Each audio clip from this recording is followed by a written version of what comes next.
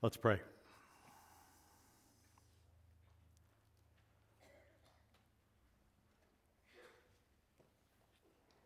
Creator God, how amazing that you have revealed yourself to us.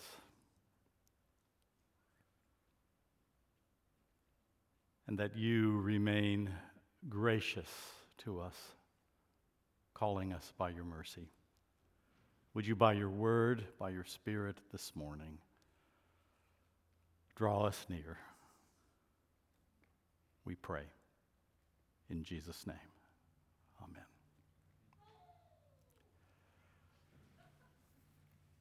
The late Howard Hendricks, whom I know a number of you years ago heard teach, longtime professor at Dallas Theological Seminary, stood with a crowd around him after a speaking event, and folks were pressing, introducing themselves, asking questions, making comments, and Howard noticed a woman in the back, children in tow, coming up the crowded aisle to the front, and she was moving so fast that when the guy from the sound booth, think about these days, guys, especially you young ones, he had the reel-to-reel tape of Howard's message in his hand, and she knocked it out of his hand, and it landed on the edge, and Howard's message unrolled up the aisle in front of her. She plowed her way on through the crowd, barged in amongst those that were right around him until she was nose to nose with him and said, Professor Hendricks, can you teach me how to make my children more patient?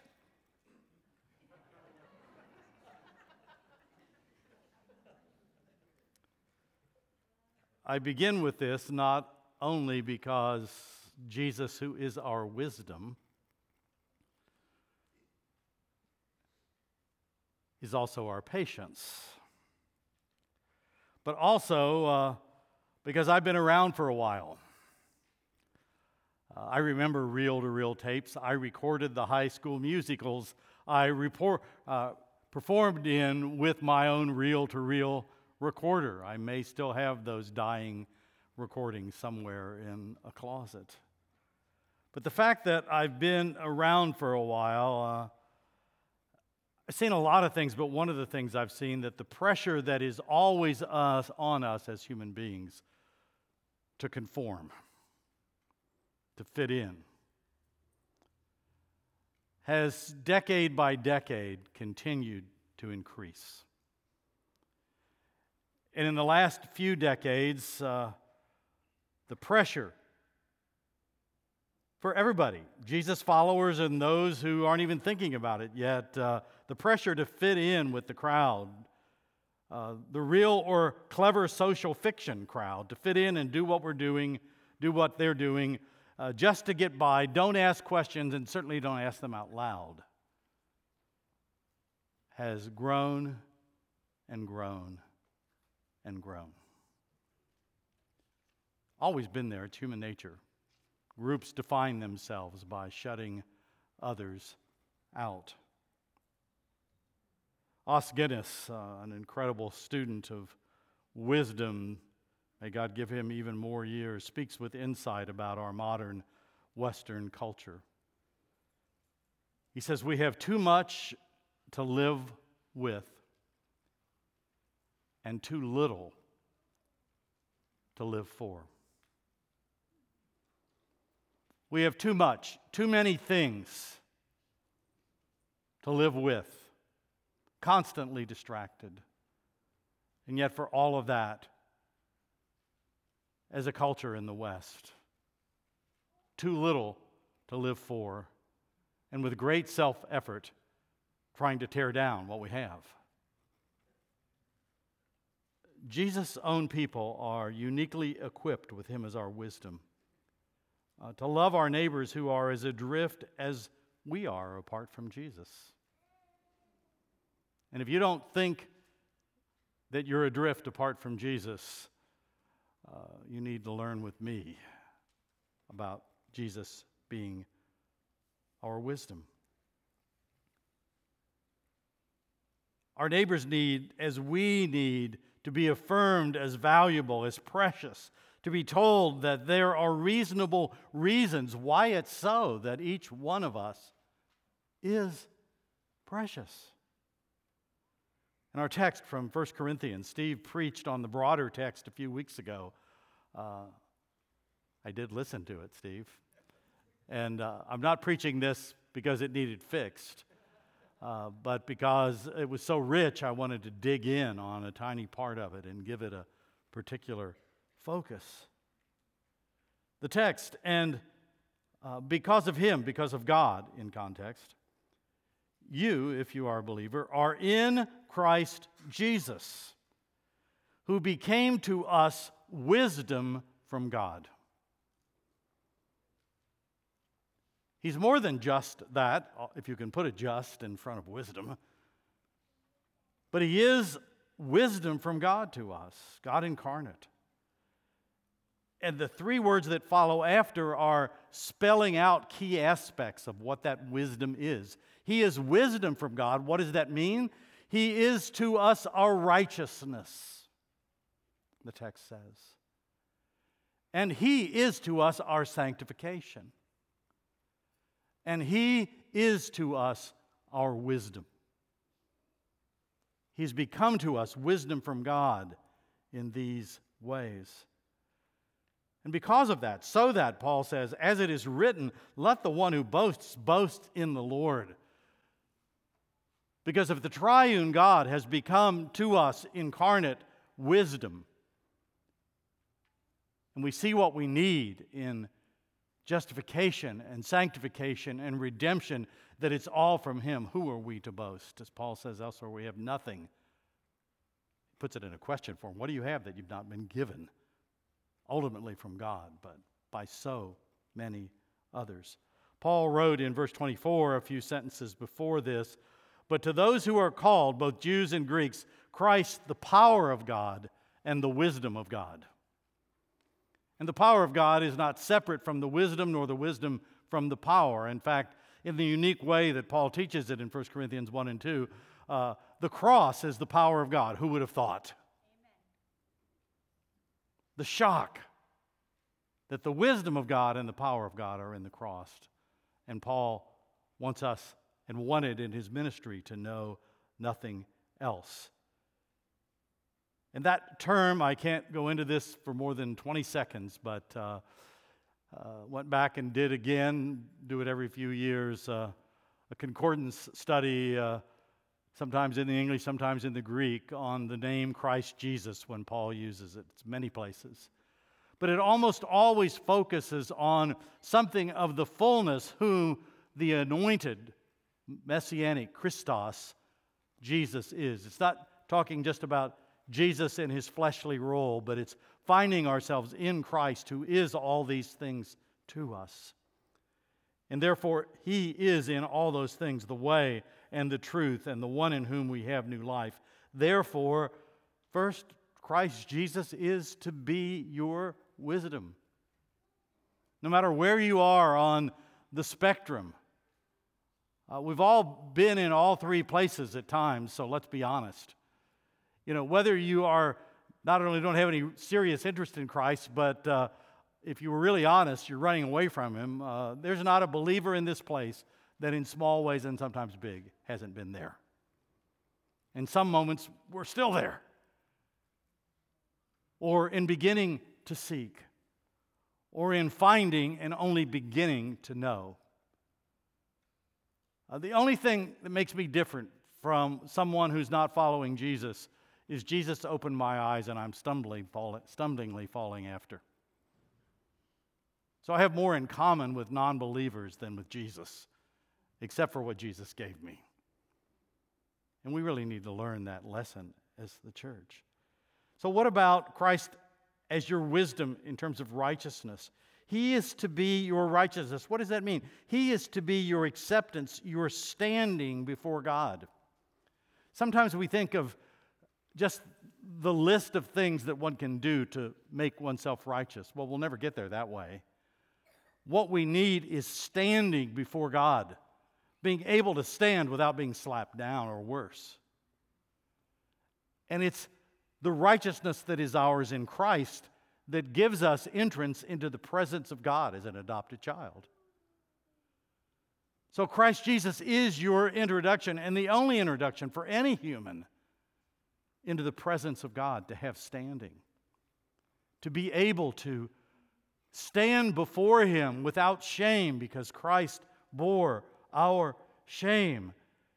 And so one of the questions, and it's another message, but we need to think about where else do we try to get our standing before people and before God? Because the issue of righteousness in the Scripture isn't just about standing before God. It's an issue of removing from us all the false things we use to think ourselves better than our neighbor. And it's the same issue, because real righteousness says, I'm not better than my neighbor. I'm not better than my wife when I'm frustrated with her and she's obviously wrong and I'm right. Duh. Or the reverse, or you make your list. So don't limit the nature of standing before God as just forgiveness and legal acceptance by Christ's substitutionary atonement. You can never make too little of that. But our standing with God, our righteousness in God's presence, is also as adopted children. Scripture uses multiple images. Righteousness isn't just justification. It's a lot of things. Justification is the foundation. The Reformers were right. You can't get away from it. But it's not the only thing Scripture says. Sanctification. Christ Jesus is to be your way to devotion, your way to goodness, to discerning and being devoted to the good life. We don't use this language much today. I've talked about C.S. Lewis' term chronological snobbery. Others use the term presentism. We've got a leadership culture that wants us to believe that everything we have today is better than anything that came before. And that we have better insights into every one of our sins than all those weak people who came before us. But the reality is that many previous generations, previous centuries, were much more wise into trying to define what is the good life. What are we here for? What's our purpose? What is satisfying? Read those things. Need to be careful here. My mind is going off on 4 other messages. Zip it, I will. But Jesus is to be our goodness, our way to discerning and being devoted to the good life. He's the only one who knows that the good life is centered in being devoted to God and devoted to His Son, Jesus Christ. Through the ages, human beings have been trying to define and redefine the good life over and over and make it in our own image. But He is to be our way to goodness. Sanctification includes morality. It includes the things that God says are right and disallows what God says is wrong. But at the heart of it, it's like the temple furniture, which was devoted to the Lord. The living sacrifice is devoted to the Lord in laying down its life. We are to be living sacrifices. You've heard the phrase, the trouble with living sacrifices is they're always trying to crawl off the altar. That's me. That's you. But it's heart devotion, sanctification. Jesus is our hope of actually over time living out the will of God, the fruit of the Spirit in our community. Redemption. Christ Jesus is to be your future. I've said it before, just a quick reminder. We have been adopted by faith, included in Christ. But Romans 8 says very clearly that it's only when everything is made new in the new heavens and new earth that we get our full adoption, the redemption of our bodies. And as Adam and Eve rebelled, the creation was corrupted, and the corruption isn't made new until men and women in Christ are made new. Notice the order? Man rebels, creation is cursed. Man is renewed. given the fullness of adoption, resurrection bodies, creation will be renewed. God says what He made us to do on earth is really significant.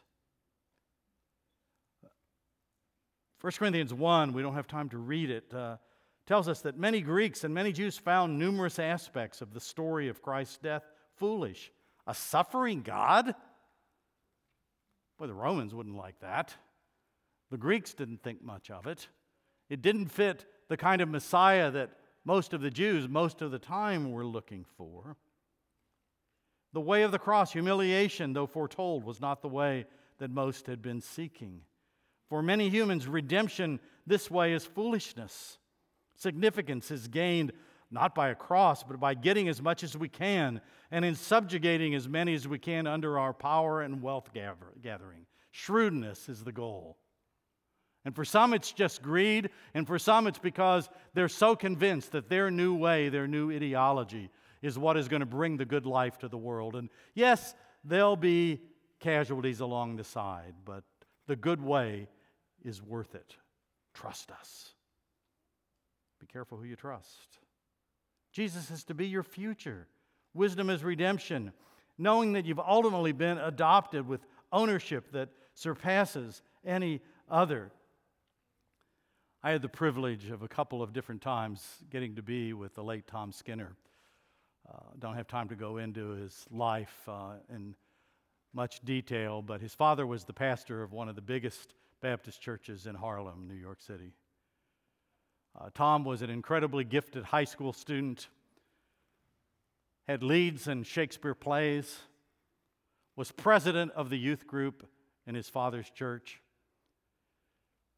and he was leader of the Harlem Lords and had 7 notches in his knife, meaning he'd cut 7 other guys in battle. And in his heart, he was mocking much of Christianity. He loved his father and his father's church, but he made fun of a lot. And he turned on the radio to study one night to his favorite rock station. And he told the story that somehow some church that didn't even know how to speak good English rented the half hour that he wanted to listen to his station. And the preacher was just not up to his standards. And he started laughing and joking, but he got interested in studies and just left it on. And somehow, in the middle of that hour of that gospel sermon in the background, Tom Skinner, leader of the Harlem Lords, got on his knees and really became a Christian. And one of the most profound evangelists in the black community, in the white community in America of the last century. Makes me cry to think of the power of his message. He would go into places where he knew he was the token black brother, because it was the in thing to let a black brother in to speak. And he would just look at the crowd. I can remember him at Key Biscayne Presbyterian when Steve Brown and I were there together and we had him speak. Just saying to us, he could do it so much better than my rough, quick paraphrase, but he just said, look, I don't ask you to like me. I don't ask you to accept me. I don't ask you to love me. It'd be okay if you do, but I don't need that. I'm a child of the King of Kings. Adopted, accepted, have standing where it really counts. And so I only ask of you the privilege of loving you on behalf of my Lord Jesus Christ. That's part of what it means that Jesus is our wisdom, our righteousness, our sanctification, and our future. Because it's not only the good life now, it's the good life forever. And there's no boasting. For the word of the cross is folly to those who are perishing, but to us who are being saved, it's the power of God. And that's what Paul is lifting before the eyes of this fledgling church in Corinth. If you've got your Bible, open it to 1 Corinthians 2, because I want you to see, before I make some final applications, just that There are a lot of commentaries that sometimes I just want to throw them off my shelf because they go down all the roads of spirituality and tongues and other things in 1 Corinthians when they read 1 Corinthians 2, instead of understanding that it comes after 1 Corinthians 1. I mean, that's kind of a surprise, but it's really all about the same thing, that Paul doesn't want to deny the cross its power because the cross is what brings us in as adopted children born from above. And so I'm going to fly through this just to make it suggestive for you and hope you'll think about it some more. In the first 5 verses, Paul talks about not coming with wisdom because he only wanted to know one thing, Jesus Christ and Him crucified. And he's not talking so much about Paul was a rhetorician, but he wasn't trying to make rhetoric the big thing. He didn't want people to think that when the great preacher dies, the gospel is going to be at a loss. Paul would go, what? The gospel is going to be at a loss because the great rhetorician preacher dies? Let me warn you of one thing. I'm your interim. Not too many months from now, I'll be gone. The pastor you get will be a longer-term interim. Because every pastor is an interim. And by the way, you're an interim. But the gospel will be there for us in every way. And Paul leaned on the wisdom of God in the way of Christ Jesus' cross on God's power to illumine the way. It has the power to convict. Paul is saying when he wants to know only the cross, that he's saying if you win people based on anything else other than the upside down message of the cross of Christ, they will lead by the way the world leads. They'll want you to be impressed with what the world is impressed with. And what you need to be impressed with is the cross of Christ. And what you need to be most thankful for is the men and women, the brothers and sisters around you that will tell you that message of the cross. And some will tell it better than others, but think of the broken English preacher on the radio and God reached Tom Skinner. I can tell you story after story after story of how God has used the weakest by our standards among us. 1 Corinthians 2, 6 through 13, he says, we do speak among mature wisdom, but it's not a wisdom of this age or the rulers of this age. Skipping down to verse 9, but as it is written, what no eye has seen, nor ear heard, nor the heart of man imagined, what God has prepared for those who love Him. I hope none of you grew up like I did hearing that verse at funerals. As if now this dear departed one is going to see what has never been seen. Paul would go, no, that's not what I wrote. What I wrote is what was hidden for generations. The coming of God incarnate, dying on the cross, rising from the dead. The way of salvation has now been revealed. And if you think you're spiritual but don't know that's the heart of everything and that it's already been revealed, then you're mature.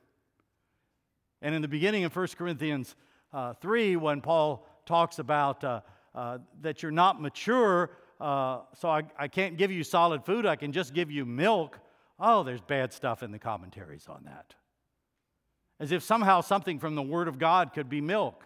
What Paul is saying, if you don't understand the cross is at the center of everything, you're still nursing at your mother's breast, and I can't give you even a TV dinner. You just need breast milk. When you're mature, you need the gospel spelled out, taught, explained, a call to live that way lovingly towards insiders and outsiders. Those are the spiritually mature, those who are born again.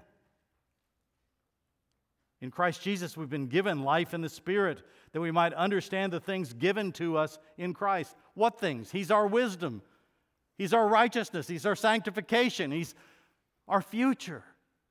Those are all the things, and when you have the mind of Christ, you know who Christ is, and so you know who you are.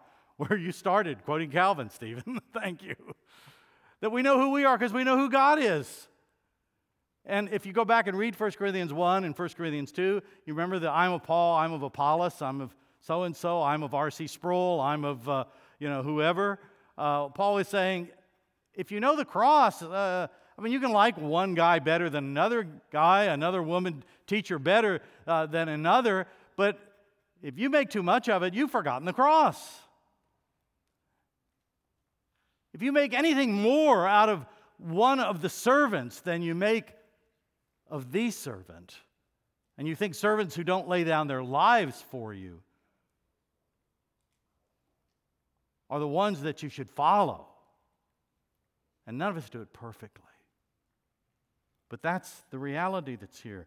2:14 through 3:5, it's the Spirit that illumines with the mind of Christ. Well, who? Those who are spiritual and born anew with the Spirit of Christ. They're the ones who understand all this stuff. The natural person, psychikos, soulish, in the Greek psychikos, soulish having to do with fallen human nature, they don't accept the things of the Spirit of God. They don't accept Christ. But when you have the mind of the Christ, mind of Christ in the Spirit, in the Word, then you love one another. You're humble before one another. And you treat your neighbors as significant as you are. There's not some special knowledge going on here in 1 Corinthians 1 and 2 and 3. Paul's saying, understand the significance of the gospel. And you won't get it the first time, so I'm going to give you several chapters. And by the way, you can go all the way through 1 Corinthians and learn from that.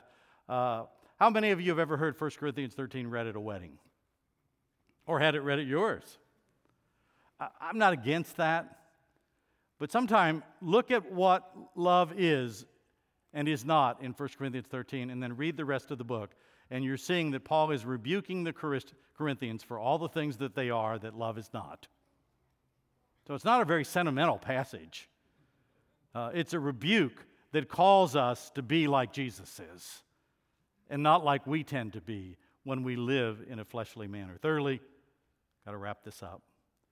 How shall we who have found wisdom, acceptance, true goodness, a bright and just future, live among those as desperate for wisdom as we? Ed Clowney, late president of Westminster Seminary, who humbled me as much as any man I've known by asking me to lunch so that I could give him my ideas as a young professor at Reformed Seminary for a book he was writing. I didn't say it out loud, but I thought, are you out of your mind? But I said yes to the lunch. And Ed uses a term that others, Tim Keller and others, have adapted, but talking about how the church should be in our worship services, he talks about doxological evangelism. And that means that one of the ways we evangelize is by being humble in the cross, but praising God, and not just for forgiveness, but in the ways that Calvin taught, that if we're going to know ourselves, we've got to know what God is like and how different we are. And that it's all of Him that makes us anything else. Ed wanted us to keep our balance, to make sure that in preaching mercy and grace, we never drifted from doxology and praise of our Creator, who has the might and the right to rule and define what's good in creation. And that ultimately, every one of us has to bow before Him and His definitions. We've got to bow before Him as who He is, Creator and Definer, before we can fully bow before Him as Redeemer. And so what do? Running away from God in our sin, we praise creation or things that we make or humankind itself. And therefore wisdom is in coming to see that we are rebel gatherers, drawn to rebels because we and they naturally run and hide from God. We praise God, the eternal Son, who took on flesh and runs to us and even lets us kill Him, and His death is ground for our forgiveness. We lift Him up as so far above us and so different from us.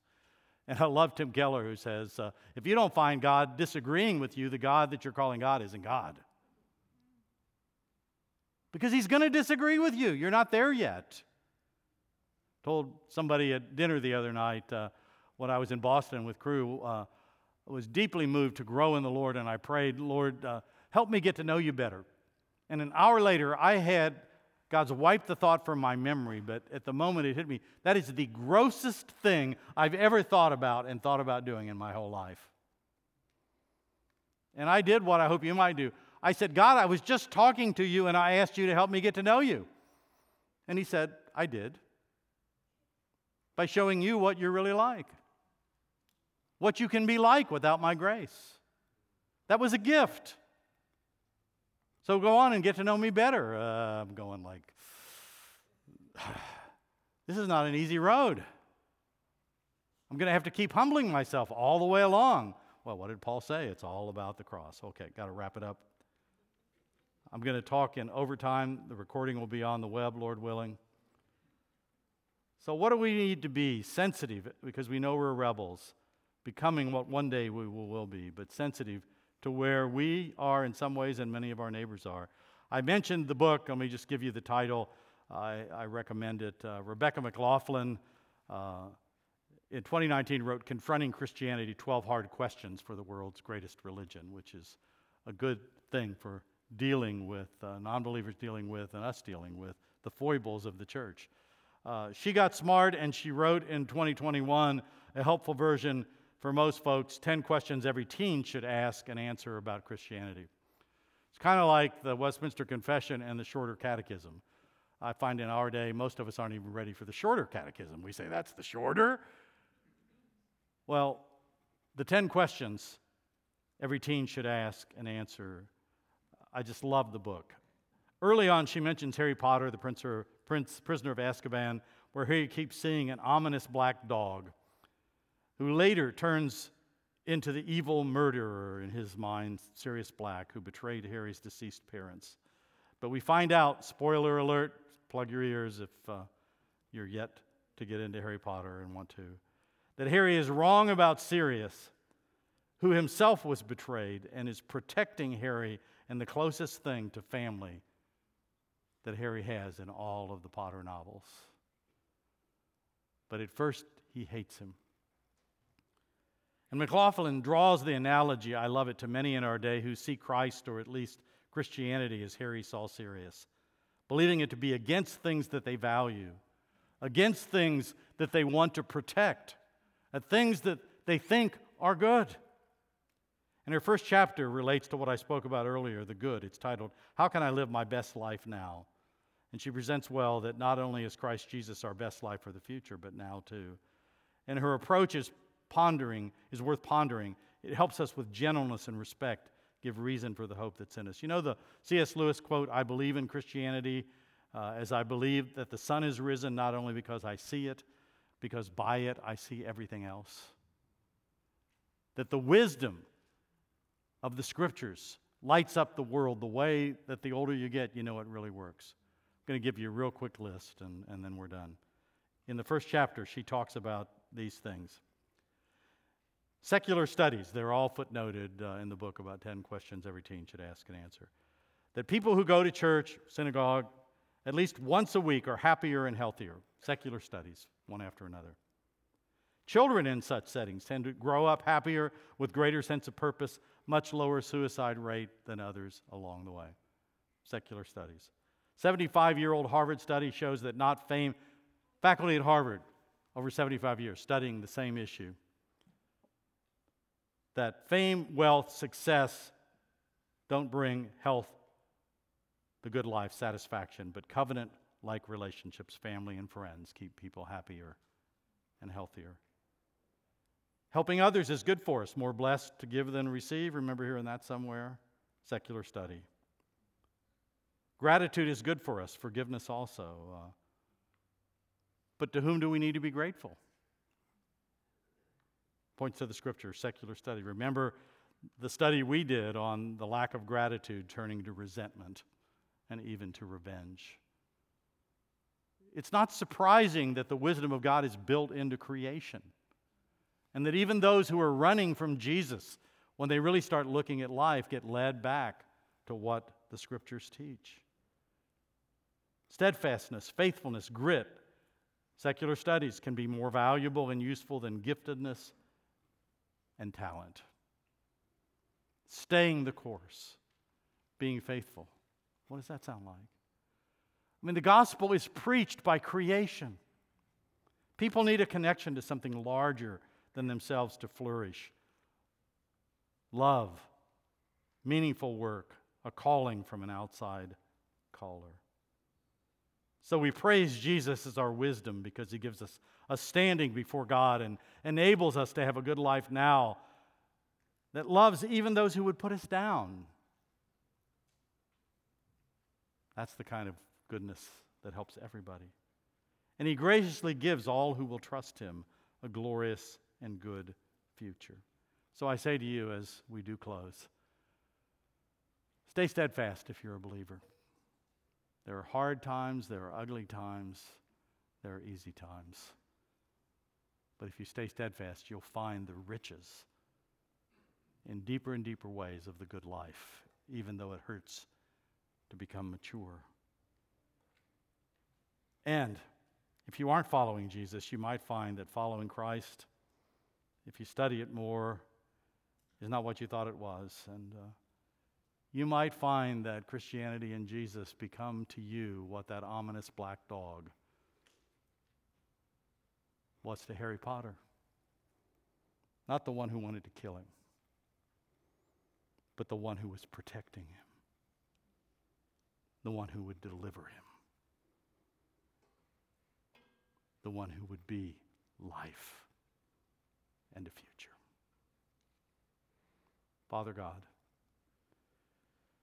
we praised you in the service, we've praised you in the sermon. Would you fill our hearts with thanksgiving and praise as we close? We love you, Jesus, because you first loved us. Amen. Worship.